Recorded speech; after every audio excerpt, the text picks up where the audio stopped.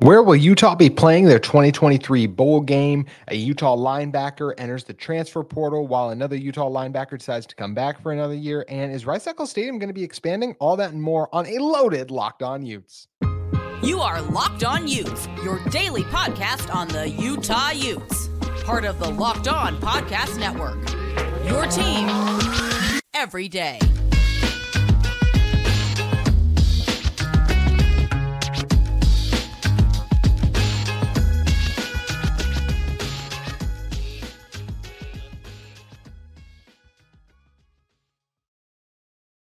Hello, everyone, and thank you for making Locked On Utes your first listen every single day. We are available on all platforms, including YouTube and wherever you may get your podcast. If this is your first time listening to our show, make sure you like and subscribe. Love interacting with all of you in the comments, and can't thank you enough for those of you who continue to subscribe. Saw a couple or actually just one person in particular posted that we were their number one listen on their Spotify Wrapped, which greatly appreciate that honor and distinction as well. It's kind of crazy, like you see everyone post their Spotify's Wrapped. So looking at and seeing that our show was number one on what was it was truly crazy. So shout out to Jackson Garner for having us number one on Spotify Wrap, and just appreciate all of you who take the time to listen in general. Once again, like and subscribe as you do. My name is JT Wisterso, former intern inside the University of Utah Athletic Department, and on today's show, got to talk about some bowl game options, linebacker transfer portal stuff, and closing with a little bit on Rice Eccles Stadium because Utah it's based on everything I've seen was like they earned the right to host the 2034 Olympics. It's like 90% sure going to happen. I think that's just a formality, but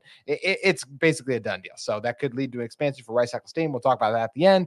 But starting out, want to talk about with the potential bowl games we could see Utah in. And it's a weird position for Utah because if you look back the last couple of years, Utah has been in the Pac-12 championship game I guess the last 2 years, Pac-12 championship game, won that, and then earned the right to go to the Rose Bowl. Before that, weird COVID season, no bowl. And even before that, Utah was in the Pac-12 championship game a few times. So, you're going to get in a high quality bowl like they did in 2019 when they went to the Alamo Bowl. Not a fun bowl for Utah as they got waxed by Texas in that one, but still a nice honor and distinction because, you have to be basically the next best Pac-12 team that's not like a New Year's Six bowl team gets to go to that distinction. So it was a cool honor for Utah to still be able to get there. And don't worry, Utah fans, we're not going to the Alamo Bowl this year. In fact, talking about the bowl projections, how it's going to work for where Utah is going to end up with, let's start at the very top because there's a trickle-down effect. So it goes based on the Pac-12 rankings and standings about which bowl game you get sent to. The winner, based on what the College Football Committee just put out, the winner of Oregon and Washington is going to the college football playoff. The loser will more than likely play in a New Year's Six game, barring them getting trounced, I think is the only way I could see them really falling out of that range. But so after that, once you get out of that, we're a New Year's Six bowl, and then also mixing in a team that's going to be in the college football playoff, whichever one wins the championship game. Then you get someone going to the Alamo Bowl. So we know the Pac-12 championship features Oregon and Washington. Once again, the winner and the loser of that both going to very high bowls, with one of them having a shot at the national championship because of making the 14 playoff. The other next year, this would be a game basically for seeding. I think whichever team won, Utah, there would be two Pac-12 teams in the college football playoff, which is really cool. But of course, the conference not going to be around next year. Moving on from that, talking about then Arizona would be the next team up because they finished third in the Pac-12 standings and they will go to the Alamo Bowl more than likely. So then you get to the three teams that finished in the tie for fourth with Oregon State, USC, and Utah, all 5-4 in conference play. Oregon State would be the highest ranked one of those teams. Of course, they own the head-to-head against Utah, but they played in. So talk about what the likely bowls are for Utah. The most likely ones are the Las Vegas Bowl, the Sun Bowl, and the Holiday Bowl. So the Las Vegas Bowl is the highest distinction one, and that would be the one that Oregon State would be the one to be favored to play in. But there's a problem. They played in it last year, and they beat the crap out of Florida in that game. So you're not going to see Oregon State in there more than likely because these bowl committees don't love repeats. They like to change it out, have new teams that come in there. And that's one thing that we're going to see, I think, is you're going to see a new team come in there because once again, you just kind of, why have the same fan base travel out? That's kind of the whole appeal is you get a new fan base in there. And then that's where it leads to, you get new people and new support coming down. People don't like the same thing unless it is a bowl, the level of the Rose Bowl, which we saw the support that Utah had for that. Although I still think the first Rose Bowl for Utah against Ohio State was better attended than the second one. I don't know that number off the top of my head, but So if that is the case, then Oregon State would probably be selected to play in like the Holiday Bowl, the Sun Bowl, also an option for Utah. But actually, or I should say, the Sun Bowl would actually be where Oregon State will go more than likely, and then the Holiday Bowl would be where USC at the moment would more than likely end up with a very low probability of Caleb Williams playing in that. I saw he did put out a thing again. He's not entirely sure about the NFL, but I think we'd all be shocked if Caleb wasn't in the NFL draft and not playing in that bowl game. But so how this equates for Utah is based on all the projections, they do land in the Las Vegas Bowl based on what I said because of Oregon State not going there, the next best team being Utah being selected. I think it's also ideal for the bowl committee because of how close, of course, Salt Lake is to Allegiant Stadium where the Vegas Bowl is played in Las Vegas. And we know that's Rice Eccles South, basically, as it was dubbed the last 2 years with Utah being the Pac-12 champs. I don't think this bowl game would be crazy attend. Why don't you guys surprise me? Like, pack the place, make it sold out with Utah fans. But I think this won't be as attended as the Pac-12 championship game is because there's not as much on the line. But Utah fans always travel very well. I still think this will be a well-attended event for Utah. I'm just not expecting the same turnout as the Pac-12 championship because, understandably, the stakes aren't the same. A bowl game championship versus a Pac-12 championship, not the same stakes there. So still something cool and fun that Utah could be able to capture, though. But what's interesting, though, is if Utah does make the Las Vegas Bowl, well, first we'll do the other ones. Potential Sun Bowl would be the ACC. They could play Clemson in that. That would be really fun. That's a potential team. And even the Holiday Bowl is another ACC team. That could be Miami. That could be fun having the U and then also the other U kind of going at it. And seeing Mario Cristobal again, which Utah fans, how would you not want to see Mario Cristobal after what happened last time Utah faced off against a couple of his teams? And, playing Clemson, always just a fun thing, one of the better programs in college football in recent memory. But if you make the Las Vegas Bowl for Utah, they're going to play one of Maryland or Northwestern. Maryland has Tua's younger brother, and he has set I think he set college passing records. And also I know he has all the Maryland records pretty much, and he's done a good job. Maryland's a very good team. They just couldn't beat the best teams. They couldn't beat the Ohio States, the Michigan, although they played Michigan pretty close. So give them credit there. And then Northwestern, what a crazy season it was. They had the controversy at the beginning of the year, and despite only winning one game last year, they went 7-5 this season, had the new head coach in there.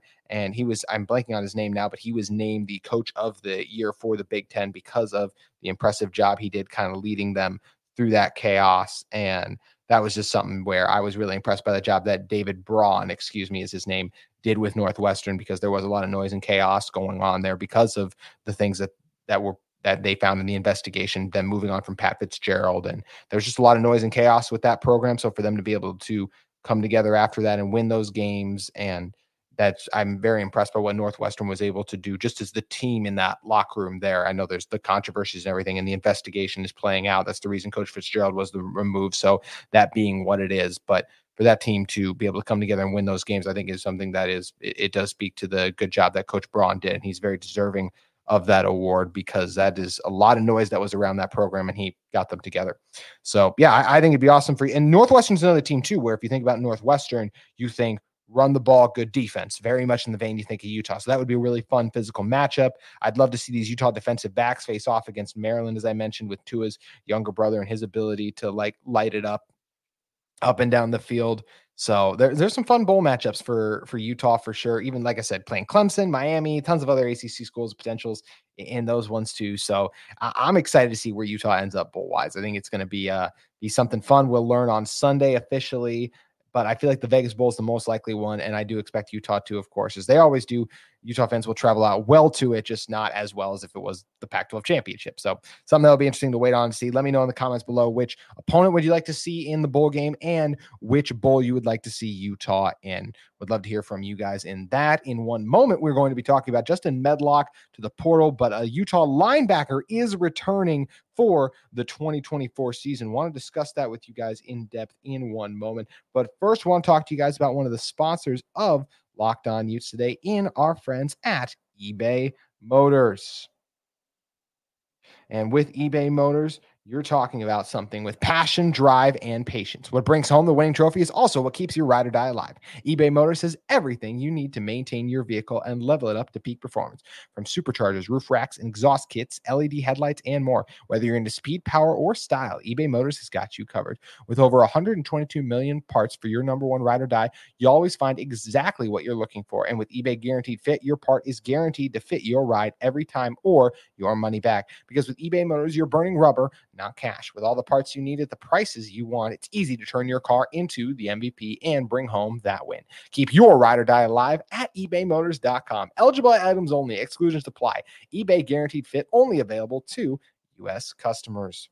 Also, I want to talk to you guys about something special we have going on that Locked On has launched, and it's the first ever national sports 24/7 streaming channel on YouTube. Locked On Sports Today is here for you 24/7, covering the topic sports stories in the day with local experts on Locked On, plus our national show covering every league. Go to Locked On Sports Today on YouTube and subscribe to the first ever national sports 24/7 streaming channel. That will be what I always link to at the end of, if you watch through Locked On YouTube, that will be the link that will follow you from our channel. It'll take you right to that 24/7 streaming network that we have at Locked On. So a really fun thing. Would encourage you guys to check out. Everyone at the Locked On Network does a great job putting that together.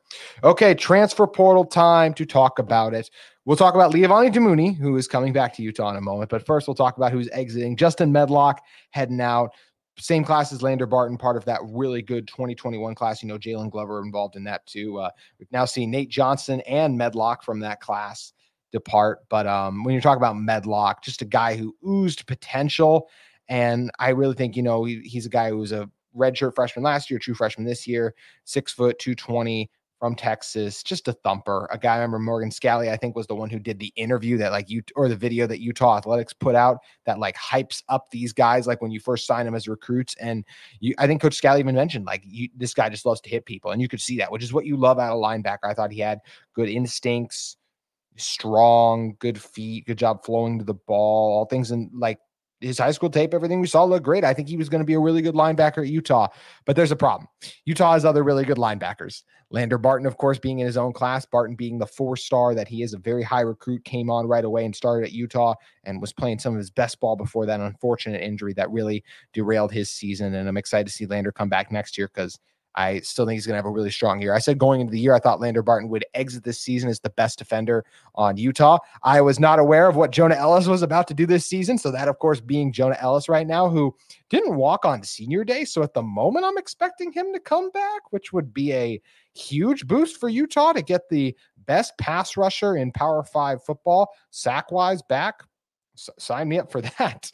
So we'll see what happens with Jonah. But talking about, once again, said all the things Lander did, that was one guy who was going to start over Medlock, and that's without discussing Karene Reed, who's now been a starter on this team for 2 years, was a key contributor along with Devin Lloyd and Nephi Sewell during the 2021 Pac-12 championship. So Reed doing a great job as well, the veteran experience he has. And speaking of veteran experience, that's what we know Leavani Damuni did so well at Stanford. He transferred over to Utah and ended up leading his Utah team in tackles this season, having 75 overall. So a good group of two veteran experienced linebackers who know this Utah system very well, played a lot of ball, played it at a high level. And then also talk about a guy in Lander Barton who's just, bigger, faster, and stronger. I shouldn't say faster. I don't know that, but, just right now, obviously, because he plays ahead, is better at that position than Justin Medlock is.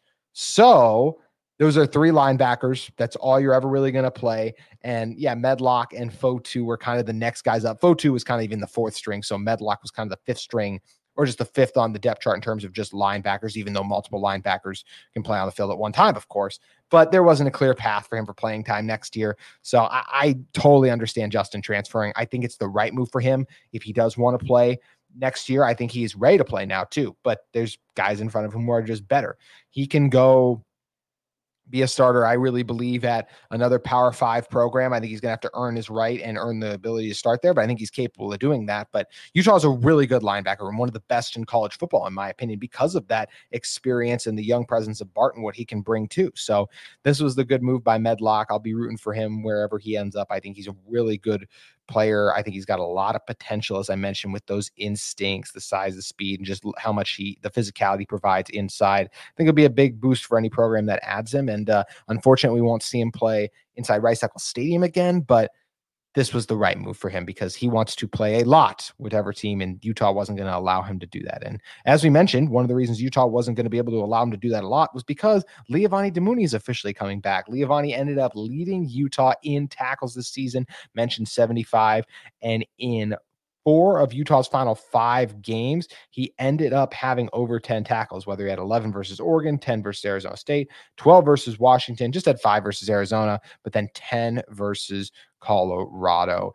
And, he had 38 of those solo, 37 of those assisted overall. But Damuni, coming over for Utah, took him a little bit to get settled in. It felt like also just playing behind Corene Reed, Lander Barton, who obviously have a year of experience in here. He was kind of that third linebacker who would rotate on the field. But I thought he was very good whenever he was on the field and also just got settled and more comfortable as the year wore on. I thought he did a good job in coverage and just really was a heat-seeking missile flying to the ball so often, did a great job of reading blocks, making tackles, doing a good job taking on blockers too when needed to try to free up teammates. It was just a really solid piece in this Utah defense. And I think the linebacking core that Utah now has, when you're talking about Justin Medlock, Lander Barton, and Corene Reed, is one of, if not the best in the Big 12 that it's going to be this coming season. When you look at a guy in Lander who's such a good blitzer, the size, the speed, we saw him force a fumble against UCLA, made a couple had an interception, just a guy who's made big plays for this team and was playing great football before he got hurt. How can you not be high on what Lander Barton has been doing? Corene Reed so good in coverage, also a crafty blitzer in his own right, and both Barton and Reed such strong tacklers in space. That's something this Utah defense did really well in this year, making tackles in space for the most part.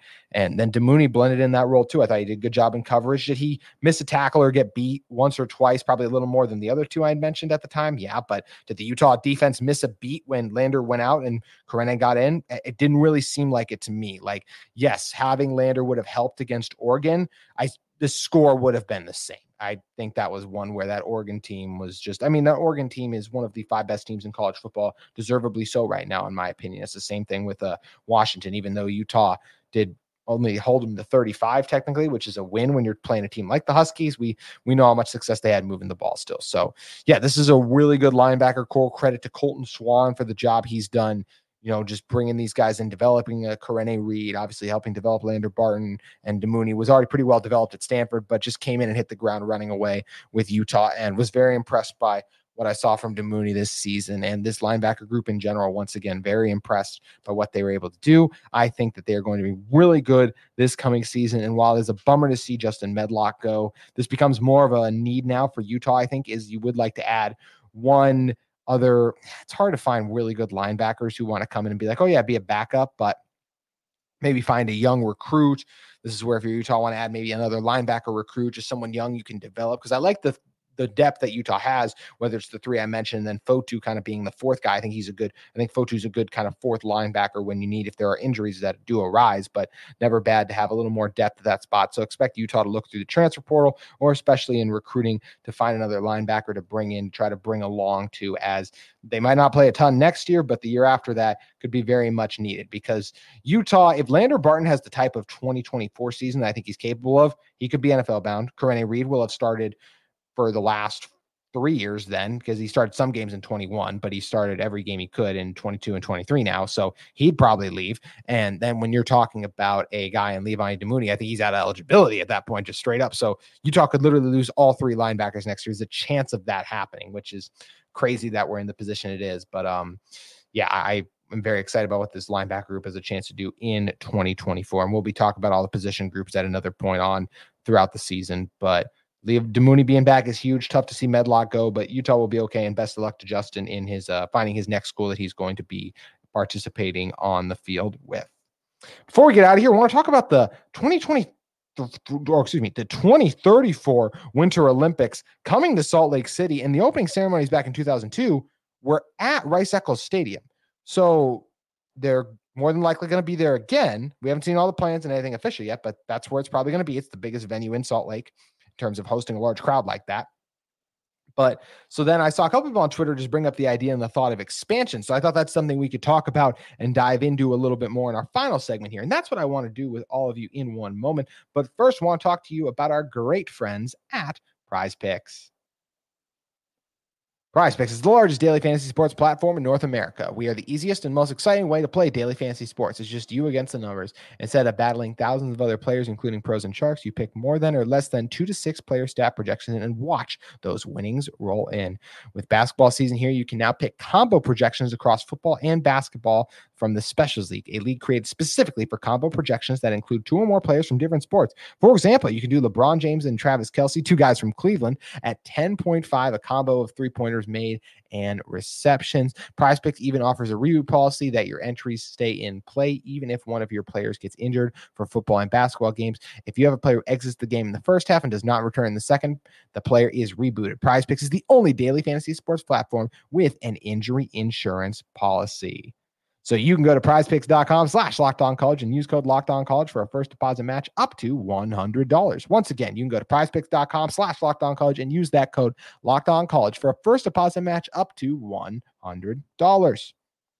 Alrighty, before we get out of here, let's talk about the Olympics, something I did not expect to be talking about today, but that's where you get the nice surprise that Salt Lake is going to be hosting the 2034 Winter Olympics. These preparations and the plans and everything are made for such a big event like the Olympics is way out in advance. So basically Utah was the preferred host site, it said. So barring a collapse in the plans or something, I think like this sounds like when an NBA player agrees to sign with a team, but they haven't actually signed the contract. Like 99.9% of the time it happens that yes, there's the one DeAndre Jordan where he gets trapped in the house by all the Clippers teammates and they won't let him out till he agrees to sign, or that whole funny circus that kind of played out a couple years ago. But once again, most of the time it happens. And that's what's going to happen with this. The Winter Olympics are going to be coming to Salt Lake City, barring any dramatic last minute shakeups. But what that means is that once again, the opening ceremony is very likely to be hosted inside Rice-Eccles Stadium. But one thing that makes it very interesting is Rice-Eccles Stadium, the capacity is currently 51,444. And what's interesting about that capacity, and I should say for the USC game, they had over 53,000 people. And that was 53,000 people. And they had over that because of the standing room and everything you're able to have. And that was the USC game back in 2022, of course. So that is a big number, obviously. But if you look at where the last Winter Olympics were in Beijing, the opening ceremonies were held at the Beijing National Stadium, and they had a capacity of 80,000, and they could even get it up to 91,000 with temporary seating. That is a huge drop off in terms of people. And I think there's going to be a lot of people who want to travel out to the Winter Olympics because it's the Olympics. So that raised the question is, will there be a potential Rice-Eccles Stadium expansion before then? And I think it's extremely could be likely, because here's the thing about 2034. It's 11 years away. I think technology and just stadium construction and all those things are only going to continue to evolve and grow. So I do believe that we're going to see more evolution and I'm totally blanking on the word. Reconstruction. I'll go with that one. That we're going to see that in Rice-Eccles Stadium in the very near future, I think, because I shouldn't say the very near future. I'll just say the future, because whenever you talk about something in 2034, that's still a long time away. So I do think, sometime in whether it's 2029, 2030, that's when we'll start to hear maybe more about the plans that they include a potential expansion or what they want to do. Because just whenever you're dealing with somewhere that seats 51, that you only have 50,000 right now, I'm sure they would at least want to get that up to 60. That's just me not knowing anything about what every Olympic ceremony stadium. I just looked up what the Beijing one was to get a recent comparison, but I'm sure they'd like it to increase the capacity. And I think the demand for Utah football is only going to continue to grow because, as those of you know who listen to the show and just follow this team, they're in a pretty good position now and for the future. So I think the demand for tickets is only going to go up. Therefore, when there is that demand for tickets, they're going to build a bigger supply of seats, and not just for Utah football, but for the Winter Olympics in 2034. So I do expect there to be an expansion for Rice-Eccles Stadium. I do not expect it to be announced anytime soon, but I do expect that to happen, just like we saw Utah expand with the Ken Graff Red Zone, which has been a huge hit and a really successful thing. I expect more expansions to come, and I think this one will be even bigger and opening up more seating opportunities for fans and just loading it up, because it's going to be fun, whether it's the Olympics or just the more fans that'll come inside Rice-Eccles Stadium, the better the home advantage will be. So that'll be fun.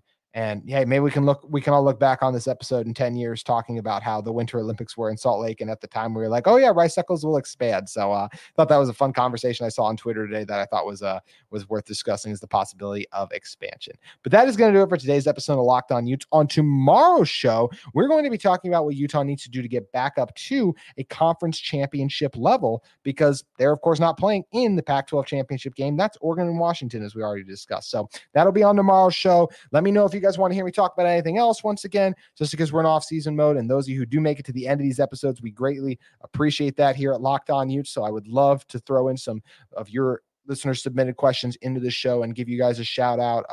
We'll be taking some of those Friday, and we can even take some of those into next week's episode too. But appreciate all of you once again. That's going to do it for today's edition of Locked On Utes, but we look forward to seeing you tomorrow. Have a great day.